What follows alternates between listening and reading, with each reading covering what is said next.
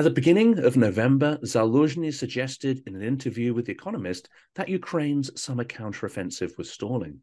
Just like in the First World War, we have reached the level of technology that puts us into a stalemate, he said, prompting a debate about whether the statement was correct. Timothy Schneider, a Yale professor, responded by arguing that war is not a game of chess and that the quantity of resources or weaponry available to each side is not limited as it would be in a game. The West can help Kiev by dropping 5 more queens onto the board at any time, he said. Military aid that would allow Ukraine to break the deadlock, as happened in Kherson and Kharkiv in 2022. Welcome to Silicon Curtain. All our content is also available on podcast platforms. Please do like and subscribe to help people find our incredible speakers. And of course, if you do enjoy the content, support us by becoming a patron or buy me a coffee. Today, I'm speaking with Anders Pak Nielsen, military analyst and influential YouTuber based in Denmark. He specializes in naval warfare and strategy. In today's video, we're going to be talking about Ukrainian successes against Russia's Black Sea Fleet and, of course, the state of the ground war in Ukraine. Anders, welcome back. Well, thank you. It's a pleasure. Let's start with probably the most exciting thing, and that is that you have a book out. It is not in English yet, so any publishers listening, please pay attention. This would be a no-brainer to get an English copy out. But what was your motivation for the book, and what's the topic? It's called The Logic of War. So it's a book that tries to explain modern warfare for people that don't really know anything about it already. So it's a popular book in that sense. And the idea is that we will go through in different chapters, different sort of topics related to war. So it starts with the big picture, the politics, strategy. Why do we have military forces? And then we go into sort of more tactical elements later, like land warfare, naval warfare, air warfare, hybrid warfare, nuclear war, these kinds of things. And it's something I had a discussion with the publisher about a year ago that in this new security situation with the full-scale invasion in Ukraine and just war suddenly being on the European agenda again, that this is something we need, that there is a need in society for that kind of introduction for people that haven't really paid much attention to military questions over the last 20, 30 years. And so that was the target audience, people that don't really know a lot about the military already. But I found that actually people that are in the armed forces also seem to find it interesting. Military people tend to get very focused on their own branch. So I'm an army guy. I know something about the army. Okay, well, here's an introduction to the Air Force and the Navy. And so, it's been very well received. But as you say, unfortunately, only in Danish so far. Yes, unfortunately, my Danish is not brilliant. It has to be said. But I look forward to the potential to read it there. And it's an interesting question, isn't it? Because we've got used to wars that don't invoke such losses of men and material as we're seeing now. And I was watching footage last night shot by a British soldier fighting within Ukrainian forces. And he was, shining the camera around his trench. And it is exactly like the First World War. You've got a bunker dug into the ground. You've got mud. You've got rats. You've got the sound of artillery constantly overhead. The only difference here, of course, is you have drones. So how does the book tackle this idea that this is an incredibly high-intensity war, one which we perhaps have not experienced for 70, 80 years. Yeah, there's both the scale of it, as you say, like it looks like World War One, the number of casualties, it's just enormous compared to anything we've seen recently or that the West has been involved in. But I will also say that I think maybe conceptually the big difference is that this is not a war of choice. This is a war of necessity. It is imposing itself on us. So we are suddenly in that situation where we can't really turn our back to this and say that, okay, we're not interested in this. It's the old Trotsky thing, isn't it? Okay, you may not be interested in war, but war is interested in you. Yeah, there's been a lot of talk about war fatigue over the fall here in the West, but the thing is, it doesn't really matter if we're tired of this war and we don't want to deal with it anymore. It's here, and we have to, and I think that is conceptually a very big difference for the Western countries, because we've been used to wars being something that happens in faraway places. It's in Iraq, it's in Afghanistan. We go there, we can sort of decide how much money do we want to invest in this. And if we think, okay, now we've sort of gotten tired of it, we can just leave. But that is not the case with this war. It's just a different security situation in Europe, and we have to get to terms with that. And one of the challenges, isn't it? I don't remember through any of the coverage of the Iraq War or any recent war, the conversation about things running out, artillery shells running out, bullets running out, even sort of hardware running out. And yet this is now a recurrent theme here. Do you see any evidence that this is being properly addressed and that Western countries are retooling factories in order to tackle this? It's true. I mean, this was not an issue before, and I think there were several reasons for that. One, it wasn't so intense in Iraq or Afghanistan, but the other one was just the nature of the whole thing, that this was a war of choice, and we would just, use whatever we had and whatever we decided we wanted to spend. So it was more of a money constraint that, okay, well, we don't really have any money to contribute with more than we already do. So that was the limiting factor. I do think this is being addressed now to some extent. I mean, we are seeing both in North America and in Europe these factories being opened and production increasing. It's not going as fast as would have been nice. I also think it's some of the political decisions have been just made too late. That in general, I think we can say that the realization that the war in Ukraine is going to be a long one, and that it's going to be a war of attrition where we really need to boost the production. I think this realization came sooner in Russia than it came in the West. In the West, there were very big hopes that the Ukrainian counteroffensive this summer would be so decisive that it wasn't really necessary to make all these expensive decisions.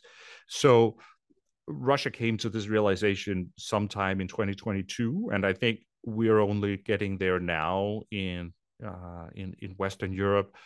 But I do think that these decisions will be made. I do think we will see the results of this, maybe not as much in 2024 as we would like, but then 2025 and onward, because it just takes a lot of time. We're just opening a new factory in Denmark to produce ammunition. We'll produce all the various, from the very small ones to the large artillery rounds, but it's going to take 2 years to get this production line running. And the decision was only made a couple of months ago. So these decisions are being made in different places in Europe. It just doesn't mean an immediate boost in availability. And that, in the longer term, means, of course, that Russia will be facing a rearmed, retooled Europe in a number of years. It's likely that Russia won't have the capacity to mount a full-scale attack on NATO territory, in that period. So that hopefully is good.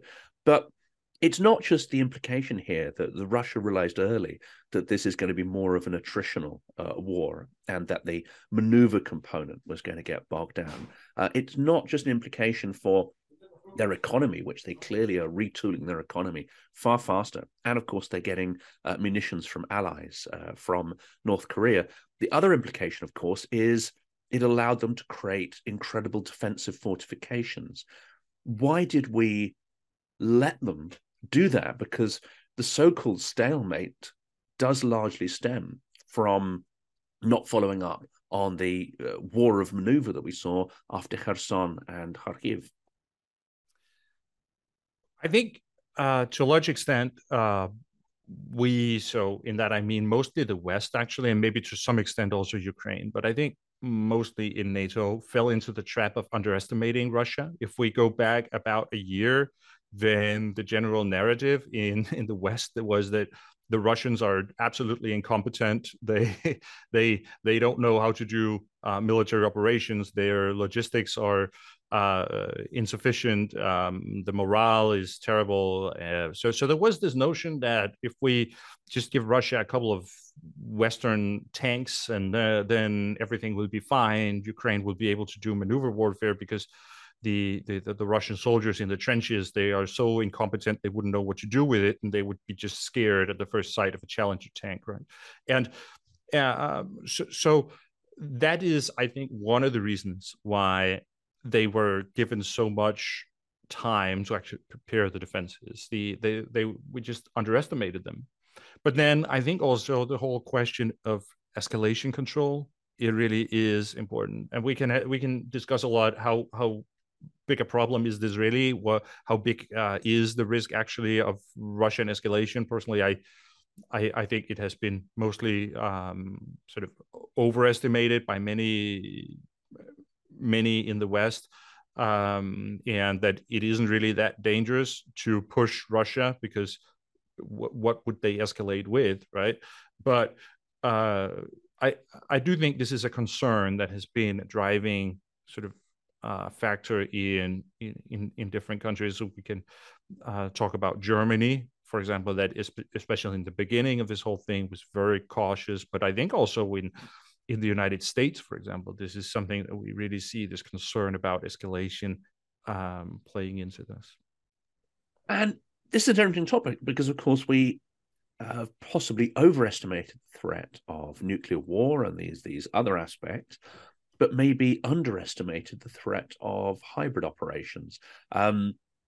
Even though there isn't direct causal link between what happens in Israel and Gaza, it did happen on Putin's birthday. There is a dotted line between Russia and Iran, and of course Hamas is a proxy of Iran. Whether they were involved in the detailed planning or not, certainly Russia has been pumping funds into Iran through the purchase of drones and equipment. And what happened in the Middle East has massively benefited Russia. We now see Venezuela potentially kicking off and talking about absorbing a neighbor. Have we underestimated Russia's capacity to create irregular chaos, irregular warfare headaches around the world? Assuming, as you say, once again, that Russia is weak and incapable, and yet it has the capacity for considerable chaos in this sort of hybrid warfare. It does, and definitely that is a concern. And I think both around the world with these kinds of crises, Russia may play into this, and they are very skilled at that. So that is one dimension. But I think we've also underestimated their ability to actually push the buttons in our own societies. Russian information warfare, and I think especially when we look to the political chaos right now in the United States, I think it's reasonable to think that some of that is actually the result of Russian information warfare being massively successful. And this is something that we did not probably address, and we did not anticipate that they would be able to do that in the way they did. That we thought that we have things sort of under control in the beginning of the invasion. It didn't look that successful, and the Western cohesion seemed like this was not a point of debate, but suddenly it is. So I think definitely there has been this tendency to underestimate Russia as an opponent in many different places, from the battlefield and to the information realm and just the global political situation in general. And we have a similar situation on the Polish, Slovak, Hungarian border. where many, many thousands of trucks are now blocked, some containing humanitarian aid, essential supplies, medical supplies, including tourniquets. So we can be absolutely clear, this is no doubt costing Ukrainian lives, because high-quality tourniquets save lives on the front line. We have some military equipment that is now demonstrably held up. And what seems to be here, and again, the Western media seems in large part not to dig beneath these stories and has perhaps quite a naive take on it. We have very small numbers of truckers associated with real minority unions within the industry. And there is clear connections between the ringleaders and far-right pro-Russian movements. So again, it seems to me you've got active measures or hybrid warfare unfolding on the border of Europe, and nothing seems to be done about it. Yes, exactly. So that is one example, and also I just think we should expect different kinds of interference in general in the West when there are elections, protests about whatever. Russia has demonstrated in the past that they are good at these things, and it can be really hard to pinpoint exactly when this is taking place, because it very often happens in ways that are indistinguishable from just normal discourse that is sort of healthy in a democracy. But we should definitely be aware that these are risks. And probably also something to keep in mind for all those that argue that Ukraine definitely needs to hold presidential elections next year, right? I think this would be an absolutely fantastic opportunity for Russia to try to sow more problems in Ukraine and in the relationship between Ukraine and the West if Ukraine is pushed into those kinds of things. So it's also something that we just need to keep in mind there. And we do see a return to politics in some quarters within Ukraine. We see some acrimonious debate already breaking out. And it's interesting, isn't it? It's almost indistinguishable to say, is there any Russian influence behind it, or is it a domestic democratic phenomenon? This is where it becomes very, very difficult to protect yourself in an open society against those who have malicious intent. Yes, absolutely. And Ukraine is because Ukraine is a democratic society. There is this debate. There is this plurality of opinions battling it out. Then obviously Russia is going to play into that. But I mean that is just something we should expect, and that is something that people need to be prepared to deal with. And to some extent, I mean, it's also not necessarily a problem, especially if you take a country like Ukraine. But what they often do is of course they go in and they play on existing sort of ideas about things, and that means that this idea is in fact already there. They don't usually just make up stuff. So I mean, the fact that there are discussions, I think, basically is healthy. There's been this discussion about the okay, is there some disagreement between the political level in Ukraine and the military leaders? And I mean, generally, I think it would be healthy to have an exchange of ideas, and that the best ideas come out on top in the other end of that. And it's also important that we have the military commanders playing in with their expertise. Yeah, it's going to be challenging. We have something called Maidan 3, apparently. Surkov has reappeared on the horizon, and it does seem that part of the strategy is to disrupt Ukrainian civic and political society.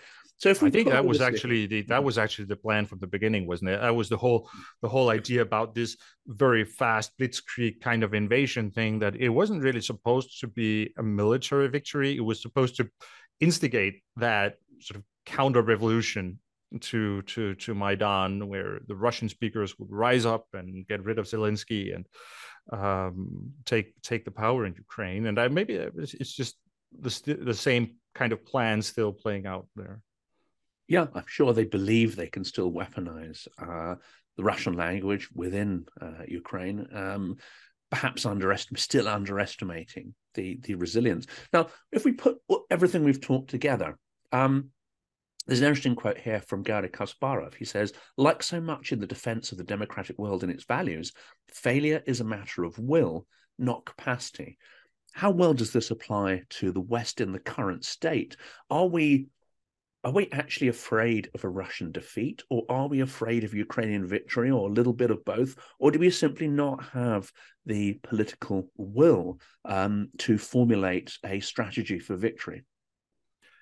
I think it's a little bit of everything. But I think we are at a point now where there is a massive lack of Western strategy related to Ukraine. The idea was that the counteroffensive would be decisive, and that by now we would be in a place where Russia would have been forced into negotiations where Putin would have to make massive compromises, and that was basically the whole idea from the West. And then when that didn't work, then what now? What is the plan going forward?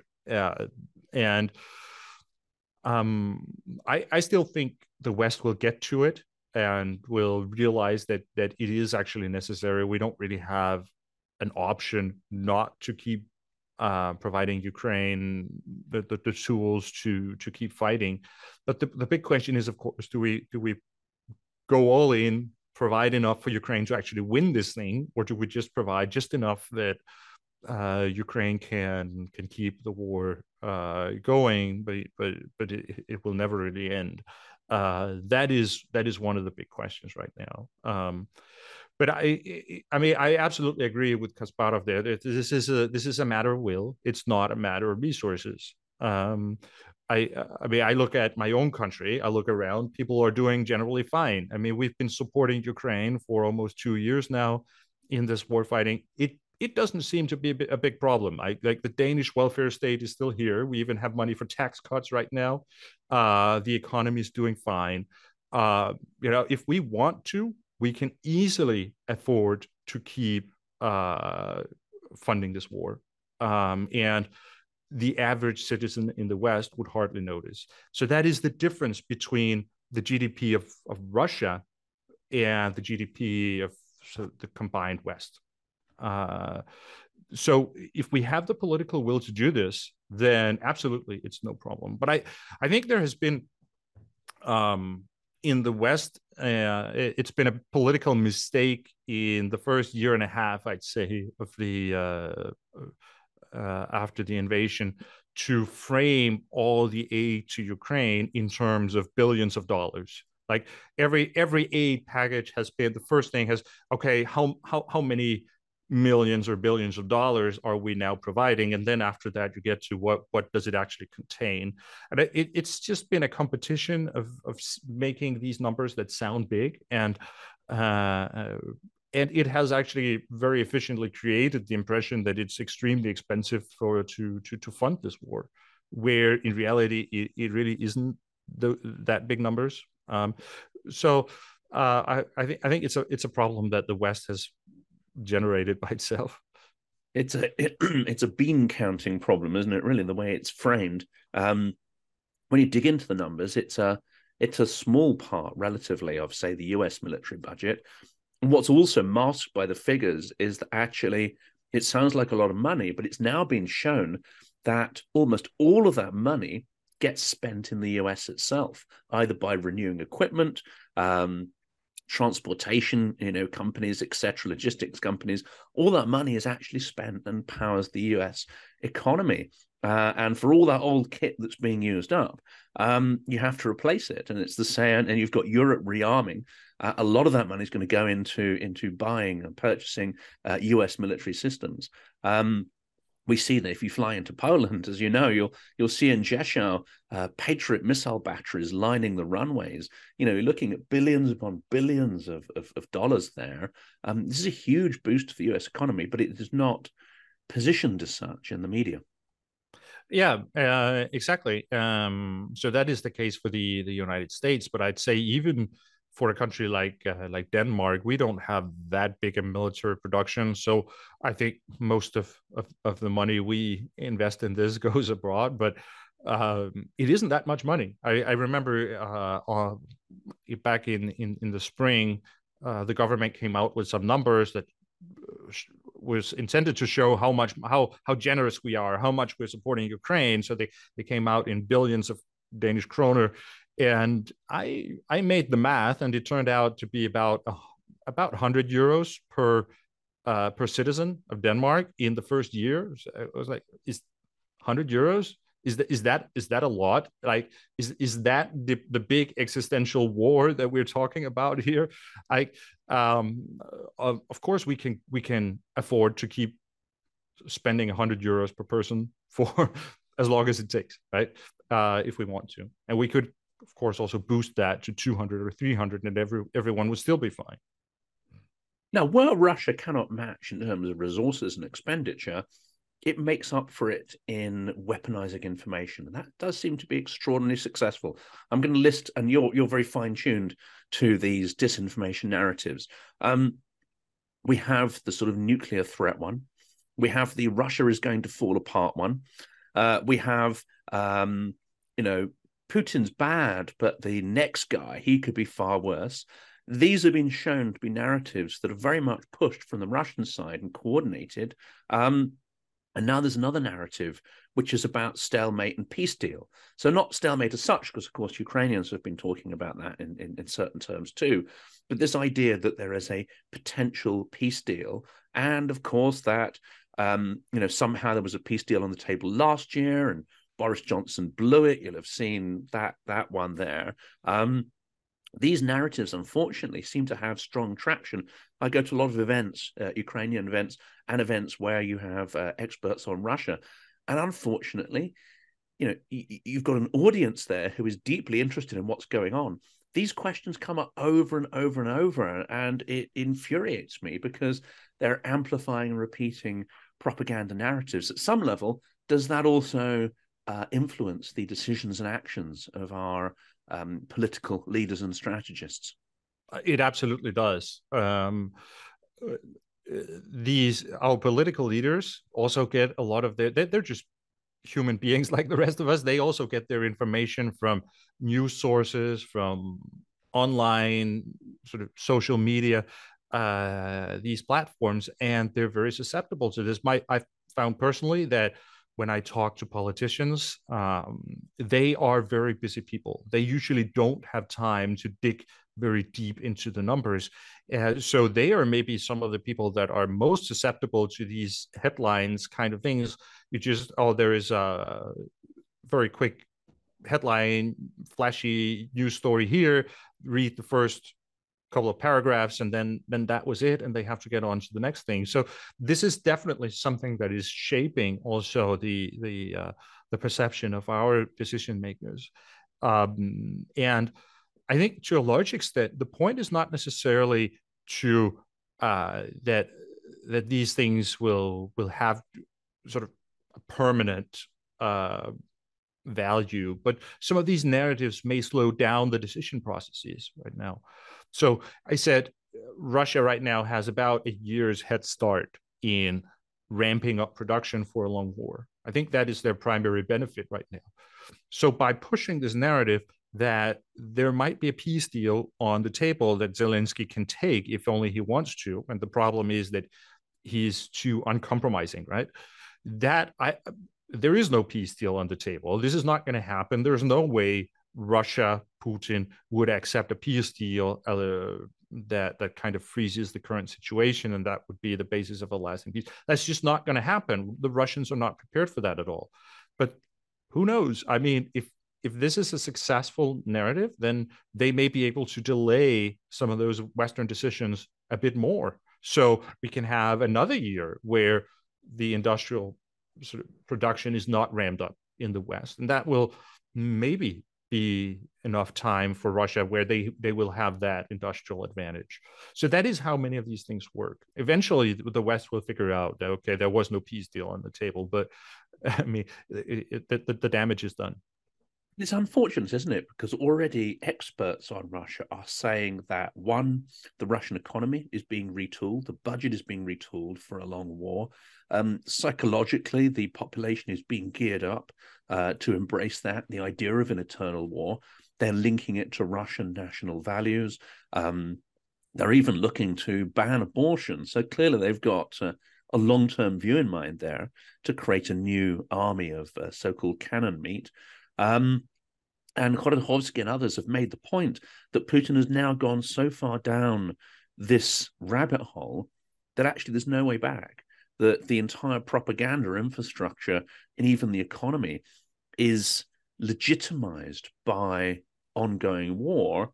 And, there are huge risks potentially associated with there not being an existential struggle, which to use as sort of propaganda fodder.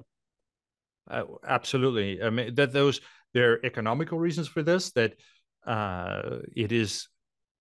this is also just where the investments are right now. You have different oligarchs and people just financially invested in this, and it's jobs. You can't just close some of these things again without hurting the economy. So there are different kinds of tie in there, but there's also the whole thing that the war has by now become the political project for Putin. That is basically the only real message that he has, that is that legitimizes his position as the leader of Russia.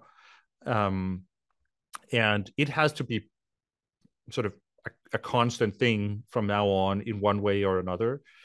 And I think also there's the whole question is, as long as the war is going on, then that is there's a lot of debate inside of Russia that is not taking place because there is a war, there's this special situation. But once that situation is solved, if the war is over, then Putin will have to face all kinds of questions related to, okay, was it worth it? Did we actually achieve what we wanted to? And Putin is not that omnipotent sort of czar that doesn't have to care about what people think. Like, these are actually important questions. The whole question of legitimacy, and it is essential. And I think right now Putin looks like he's self-confident. Russia looks very stable, but we should all the time remember that this is a fragile country. I mean, it's only 6 months ago there was whatever we call the Wagner mutiny coup kind of thing. Like, these things are all the time under the surface, and I think actually the Russian society is weaker than many people assume. So these are things that Putin has to all the time balance. It's interesting. I mean, I've been able to speak to a number of people who have had in the past connections deep within, say, the FSB, which of course gave rise to Putin. He's from that kind of that class. And people who've actually spoken to Peskov in the last year. And it does seem that they are deeply paranoid, deeply obsessed by the idea that Russia could fall apart. This isn't just narrative which they use to bounce back and, like, you wouldn't like it having to deal with a dozen Russias, all nuclear armed chaos, etc. It seems to be a deep paranoid belief that if you let organic political processes take hold, Russia would potentially unravel.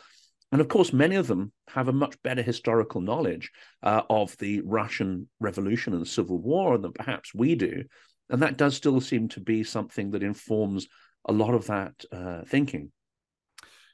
Yeah, and I think what is often forgotten in the West is the extent to which regime security is the most important factor in decision making in Russia. It is mostly about keeping Putin in power, and that is the most important political goal at all.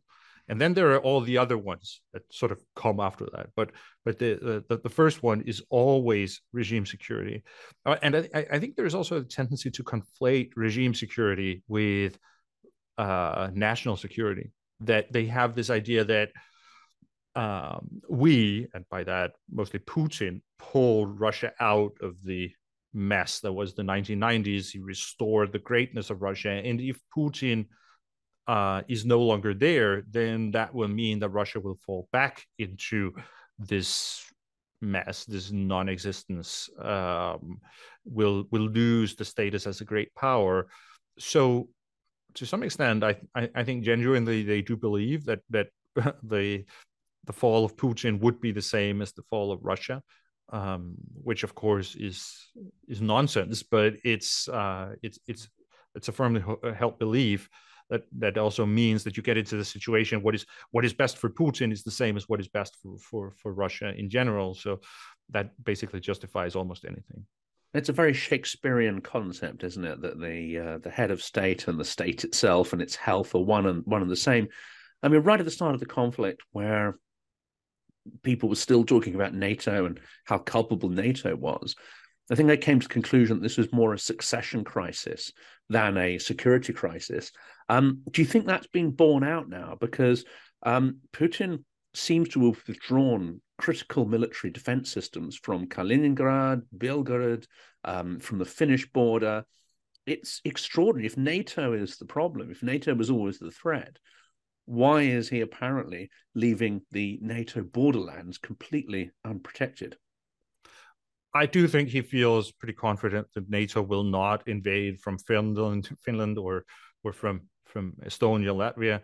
And then I do think he also still believes that the greatest threat from NATO is in Ukraine. And that is why I said, I mean, it's absolutely impossible to imagine that Russia would accept a peace deal that means that they get to keep some of the territories that they have occupied, and then the rest of Ukraine can be free and independent and join NATO and the EU. I mean, from a Russian perspective, that would mean losing the war. If the rest of Ukraine can join NATO, then Russia will have lost their strategic objectives in that sense. So I mean, you can take that argument too far and say it shows Putin was not really afraid of NATO. Well, I think he sees the biggest threat from NATO actually playing out in Ukraine, and that the current war is a war about who gets to control Ukraine in the long run. Is it going to be NATO or is it going to be Russia?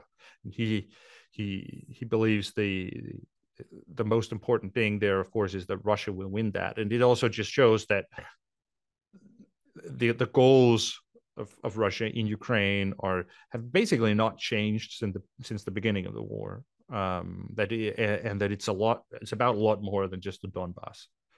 And that really undermines the idea that a peace deal is possible, given that the Ukrainian concept of victory and the Russian concept of victory, dare I say it, possibly even the concept of victory in Berlin and Washington, is different from either of those.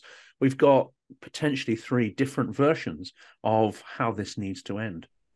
Yes. And then I will say that in Berlin and Washington, many places in the West, there is also the problem that people maybe don't quite understand what's happening. So they have a sort of mental image of what's going on, and then that's what they argue from. And I think there's a bit of mirror imaging going on there when people in the West make assumptions about what are they fighting for. And they say Ukraine is fighting to liberate all their lands. That's what the Ukrainians say. That's pretty clear. So, okay, so they want to push the Russians out, and they're fighting about these territories in eastern Ukraine. And then people assume that, it must be the same that Russia is fighting for. So they're fighting about these territories in eastern Ukraine, but actually it's not. Right? Russia is fighting for much more than that. Yeah, sure, these territories are, I mean, it's important. It gives some legitimacy to the war effort inside of Russia that they can show this off. But the goals are much bigger. It is about control over Ukraine in the long run. It's about Ukraine's future in NATO or not in NATO. It's about having the grip on the Ukrainian economy, making sure that Ukraine will never really be able to prosper without all the time being focused on Moscow. So these are some of the big questions, and it's just totally lost on many Western politicians who just say, why don't they just give a little land and then things will be fine. And I think Ukrainians intrinsically understand this, that there cannot be any justice, any reparations. There cannot be a full recovery of the Ukrainian economy without this maximalist victory, including Crimea. I think it's well understood in Ukraine that a half victory is no victory at all. And Russia, equally, as you say, if they are entirely ejected from the territory of Ukraine, there is no way to spin that as a victory. Whereas any increased territory over and above what they had prior to full-scale war could be spun as a victory. So we've got two entirely incompatible concepts here, and both sides have what the West lacks, which is the will to keep going until their version of victory has been achieved. Yeah, I think the West will get there, though. I mean, I don't really see any other choice. I don't see the West stepping down so much that we're going to let Russia win this thing. So I don't see aid to Ukraine disappearing entirely. But there is a problem right now where the decisions need to be made now. We have this vacuum of strategy that needs to be filled somehow, and the faster the better. So I do think there is a problem right now, but if the right decisions are being made, then the West will be able to support Ukraine and for the long haul in this, and also boost production. Yeah. So and eventually the West will have to realize that, just because there is no other option. The war is not going to stop. And we've mentioned stalemate, we've mentioned these sort of clash of informational warfare and ideas. Let's put the counter argument, I think, because there's a lot more nuance beneath the surface of this idea of stalemate. We have Ukraine making extraordinary gains in the Black Sea, regaining sort of control of the sea lanes, being able to export a lot of material this summer, which they couldn't do last year. We have that extraordinary attack on the Black Sea Fleet headquarters, which launched a million NAFO memes. And then even this week, we have the extraordinarily daring attack on the BAM, the Baikal-Amur Railway, which gets to the heart of the supply lines between China and Russia. That's largely gone unnoticed. I don't know why, because it's extraordinarily powerful logistically, but also it sends a signal not just to Russia but to China as well. An incredibly powerful act, and given that it is thousands of miles away from the front line, what evidence do you see that undermines this idea of it being a sort of stalemate? I think the biggest problem with that is actually not the idea of a stalemate or such. It's more the idea that this is a permanent thing. Like you used the term deadlock in the beginning of our conversation. I mean, and you can break a deadlock, right? So yes, there is this situation right now. I think Zaluzhny actually more uses the term positional warfare right now, that we're in a phase of positional fighting. Well, that is true. I mean, that's evident. Everyone can see that, but that does not mean that this is a permanent feature and it's unbreakable. It just means you have to make a plan for how do we actually break that deadlock in the long run. And then there's been a lot of discussion about is it politically unacceptable to use the term stalemate or not? I mean, it's a semantic discussion more than a military one, I think. I think it's pretty clear that militarily, Ukraine is not in a position right now where they are able to push Russia back in the land war. I think Russia is in the same position; they're not able to push Ukraine back, and this is not a good situation for either part. Like they both have goals that require them to break that deadlock and push the other side back. And I think actually Zaluzhny in his article for The Economist outlines a very good plan for how that is possible, but he also makes the case that this is a long-term plan. It's not something that it will be possible to achieve in the short term. It requires the investments. It requires different implementation of technology. It requires uh, some of those things with that it just takes time to rebuild to build some of those capabilities that would make it possible to break the deadlock. So maybe we're talking not 2024 but 2025 or 2026, and then that deadlock will be broken. And he puts a real emphasis, doesn't he, on technologies and capabilities that could be new advanced drone warfare. It could be anti-electronic warfare. It could be long-range missiles, because we know that there are two flavors of ATACMS, and actually Ukraine only has the sort of cluster version, which is the shorter range. So again, it's not that these are mythological technologies that haven't been built yet. It's about supplying the weaponry strategically to break the deadlock, rather than supplying weaponry to just allow Ukraine to stay in the fight. Absolutely. I think one of the examples I like to take to mention is the question of fighter jets. If we look at the Ukrainian armed forces when the invasion happened, like the Air Force was definitely a weak spot for them. They did not have an Air Force that sort of would be suitable for a country the size of Ukraine. But if we look at that, I mean, what would be a meaningful Air Force for Ukraine to have? War with Russia, no war with Russia. I think it would be absolutely reasonable to have 300, 400, maybe 500 fighter aircraft. That would not be outrageous for a country the size of Ukraine. Why don't we start building that?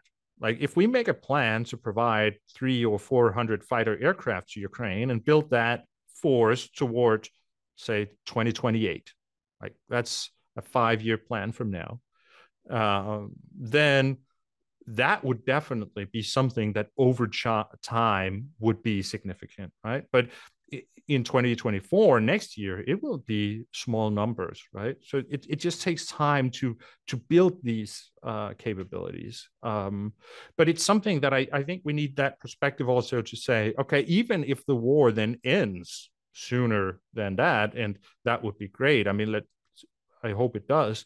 Then it would still make sense to build the Ukrainian Air Force to having that kind of capability after the war.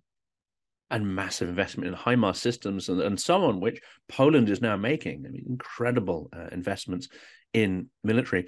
I mean, the last point there, I guess, is you could say the same about tanks. You've got 14 Challengers. You've got, I think, 31 Abrams.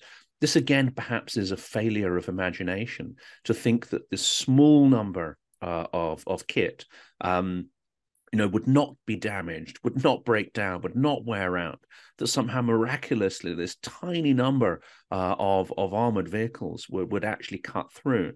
Whereas I saw a clip yesterday of literally thousands, tens of thousands of tanks and armored vehicles in a desert in the US, just sort of gathering dust, aging to the point where you'll incur costs of scrapping it at some point. Again, could this be classed as a failure of will and imagination? Absolutely. I mean, looking back at it in hindsight, the whole plan behind the Ukrainian counteroffensive, I think it was mostly designed actually in the West. I think it was largely driven by what is the political will in the West. What are the politicians here willing to provide? And then a plan was made on the basis of that, and it was this idea that if we just give a few tanks and some infantry fighting vehicles, then everything would be fine. The Russians will run away. They don't have the morale. They don't have the logistics. It was just a failed plan from the beginning. Extremely naive when we look at the capabilities on the other side. And I think it was also just basically a misunderstanding of how our own doctrine actually works. Like, we talk so much about maneuver warfare being the Western way of war and these kinds of things, but that is not actually the case. The case is just that that is the Army's part of the whole thing, right? But before the Army even gets there, we will usually have the U.S. Air Force conducting months of bombing, just doing all the attrition first, right? And we totally did not include that part of the operation in the plan for the counteroffensive. We did not provide the means for Ukraine to do that attrition. You talk about ATACMS. Well, now they do have ATACMS. They did not have ATACMS a year ago when that would have been super relevant in preparation for that counteroffensive. So, I mean, it was just unrealistic that the counteroffensive would be able to produce these kinds of results. And actually, I I know Ukraine has been wargaming these kinds of things in the West, has been getting help with how to make the plans and test the plans in war games. I would really like to know like what kind of assumptions have been going into these war games so that they would show that this would be successful. They must really have been counting on the Russians just being absolutely incompetent to get to the result that this would be sufficient. Very dangerous assumption. And I guess the last point there is it is rumored that part of this wargaming was to get Ukraine to throw massed battalions at the defensive fortifications. In hindsight, we can see that the probing operations have caused considerable casualties with no real chance of a breakthrough. Ukrainians, I think, are much more realistic. They're actually much more defensive of not wasting life of their troops indiscriminately, because they have a social contract which could break down if they are seen to be profligate or contemptuous of their people. This also suggests perhaps that on our side, we are dealing with this in a fairly abstract way, perhaps using the wrong assumptions. And that could be very dangerous for our own people, our own troops. It could cause huge wastage if we covered it from this fairly sort of academic standpoint, like we saw in the First World War and the horrific losses in Passchendaele and all these battles that we saw in the First World War. Absolutely. We really need to look at this war and see what we can learn from it, how we would deal with some of these problems that Ukraine is facing right now, and just the scale of it, as we also talked about in the beginning. This be the scale, meaning that this is substantially different just because of the scale. Like the whole idea that Ukraine, it is generally it's good military practice to say you focus your forces, you don't spread out your forces. But if you can see right from the beginning that there's no chance of success in this operation, and if I focus all my forces on going ahead in this direction, then I'm going to lose them all. Then that is obviously not a smart way to go about it. And I think it was good that Ukrainians very quickly realized that this plan that we have made together with the West, I mean, it's not a good plan. Let's not do that. Let's do something else instead. But and then it's been really frustrating to hearing Western military experts afterwards criticizing the Ukrainians for not doing them as we told them. It just seems totally unrealistic. And I think what we're seeing in Avdiivka right now, where we see the Russians doing these kinds of human meat wave attacks, basically, I guess that's what the West was advising Ukraine to do, right? And I hope that's not how we would go about it and treat our own forces if we were in that situation. Yes, it's horrific, but it's also not working particularly well for the Russians. The last question really is, I guess, a bit of an abstract one. If decision makers in Washington, Berlin, and other capitals get to hear this video, what message would you want to convey to them? The most important thing is we need to understand that this is a long war. We need to equip Ukraine to win the war. We need to understand what Russia is fighting for and that there is no peace deal somewhere on the table. The only way forward is to equip Ukraine to win a long war of attrition. And then we have to understand that where we are right now is that we are actually a year behind on many of these decisions. It means that Russia does have the advantage in the short run. So the goal is to make sure that, we will overtake Russia in maybe a year or 2 years' time, and Ukraine will be able to win it there. But the biggest problem really is this misunderstanding of what the situation is, and how dangerous it is, and how big Russia's ambitions actually are in all this. It's been fantastic as ever speaking to you, Anders, and I always learn a vast amount, and it really sharpens the thinking. I know the audience will appreciate this conversation massively. Thank you so much, and I really just let us know when the book's out, because I think there'll be a massive English language demand for it. Well, I'll let you know if it happens, but thanks for having me. It's been a pleasure.